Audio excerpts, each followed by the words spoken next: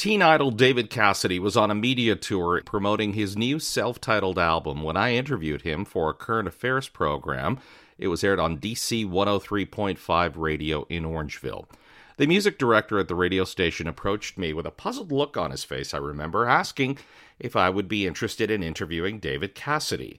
Maybe he thought I was going to say no, but I said, of course, and explained how as kids growing up in the 70s, my sisters and I would religiously watch The Partridge Family.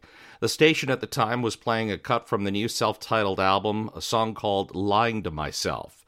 Now, before the interview, I was told, do not ask him any questions about his time playing Keith Partridge. Instead, I was told to focus on the album, the upcoming tour as well, and that more or less eliminated everything I knew about David Cassidy. But I did ask, and he explained his reluctance to reminisce. Here's my 6 minutes with David Cassidy. I'm excited to hear about your latest record. I hope everything goes well. Well, thank you very much. I appreciate you adding the record and playing it. It's been going great. The single's just screaming up the charts in America, and I understand here too. So it's great to be welcomed back like that. I saw you on a BBC variety show about 6 years ago when I was in England, and you were singing your latest single at the time, which was doing well on the British pop charts. I wanted to ask you, why did you travel to England for your musical comeback? What is it about England? Because I know Donny Osmond went there too. Well, I went there because my writing partner at the time was British and lived there. His name was Alan Tarney, and I went there and recorded there, and that's where it was first released, and then it went to Europe. And the week my album went top 20 in England, before we came over here with it, my record company was bought up by another label, by a bigger record company, and they fired everyone. And I got into an ensuing 2-year litigation with them, and ultimately the record never came out in America.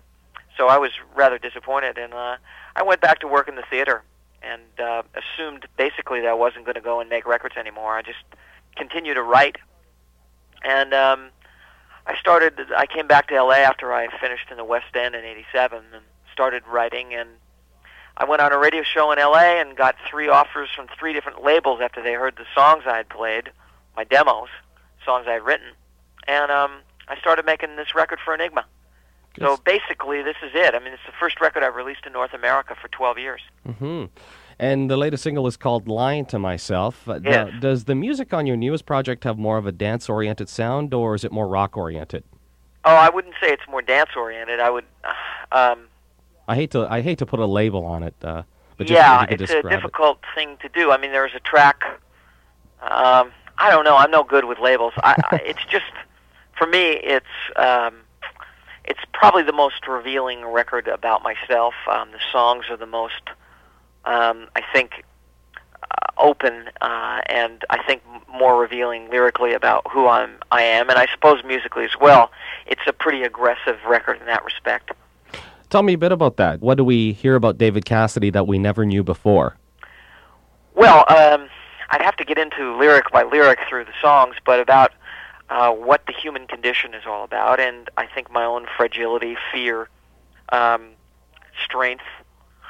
A lot of there's a song called Boulevard of Broken Dreams, which is about kind of a semi-autobiographical about Hollywood and fame, and I think that there's a song called Message to the World, which is more or less about people who are incarcerated and about people who are no longer in our consciousness, like Terry Waite, Terry Anderson, and the hostages, etc. I'm not a terribly political guy, but I'm pretty moved by what's been going on with them, and certainly now with what's happening in the Middle East. It's certainly in my consciousness, and I think that it's important to just show as much and reveal as much about yourself as you possibly can. People get some insight as to who I am. And there's a lot of up-tempo sort of rockin' stuff, too, and Lying to Myself is really one of those, I think, tougher, more rock pop records that I've ever made. And hopefully, the reaction thus far has been fantastic. And it's just great to be back. Are you getting asked a lot about the character you played in that early 70s television show? Well, I think initially people say, I know that you don't want to talk a lot about it. And the truth is that I could talk all day about it, and I have talked a lot about it since I've done it. I'd rather talk about what I'm doing now. I have no problem with it. I really embraced it.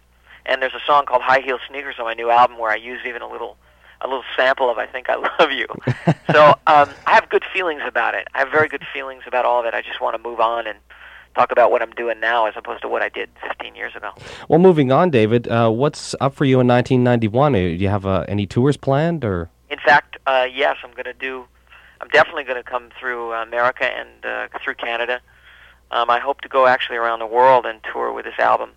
You know, it's been a long time since I've been out on the road, and I'm really looking forward to doing that again. That's ultimately how you cut it or you don't. And the record's been so well received, and both critically and I think now commercially by the radio. And I just hope that I can go out and play a lot of the current stuff, and then consequently be able to do a lot of the old stuff. I know if I went to see David Cassidy, I'd want to see all of it. And that's what I intend to do. Well, David, do you have a band together now, or do you plan on asking a lot of the musicians that worked on your album to tour with you? Yeah, I'm going to put musicians together. I mean, a lot of, I guess, the nucleus of the people that played on my record hopefully will go out with me, and a lot depends upon when I get back. I've been out on a promotional tour for 6 weeks, so I haven't done anything except the last couple of days in Toronto. I got a guitar up in my room and started playing again. You know, I've been out doing a city a day, so when you're traveling every day and you're doing interviews and talking and doing TV and radio, there's not a lot of time to do anything else. But that's what I intend to do, and hopefully after the new year, when the new album takes hold and people get a chance to hear it, that's what I'll be doing.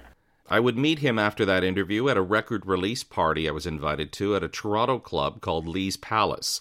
My sister Ivana and I attended the event, and we couldn't believe the crowd of people. After 20 years, they swarmed around him in order to get a picture. Now keep in mind, he's 40 at this point, and he's been out of the limelight for some time, but still, he attracted a huge crowd, and we were part of that crowd. I brought my camera along to get photos of him with my sister, and she attempted to take photos of me with David Cassidy. The record company, though, had people with Polaroid cameras clicking photos and giving them to everyone instantly. We compared photos after and noticed David Cassidy looked the same in all of them. So here's a guy who had for years practiced posing in front of a camera and knew what to give the fans. The other thing we noticed was that except for the haircut, he essentially hadn't changed much in the 20 years since we saw him on TV. I've posted those photos from the Lee's Palace record release party on my website, joepavia.com. You can also check out other interviews on that site or download them through iTunes and SoundCloud, and you can rate the interviews on iTunes. Thanks so much for listening.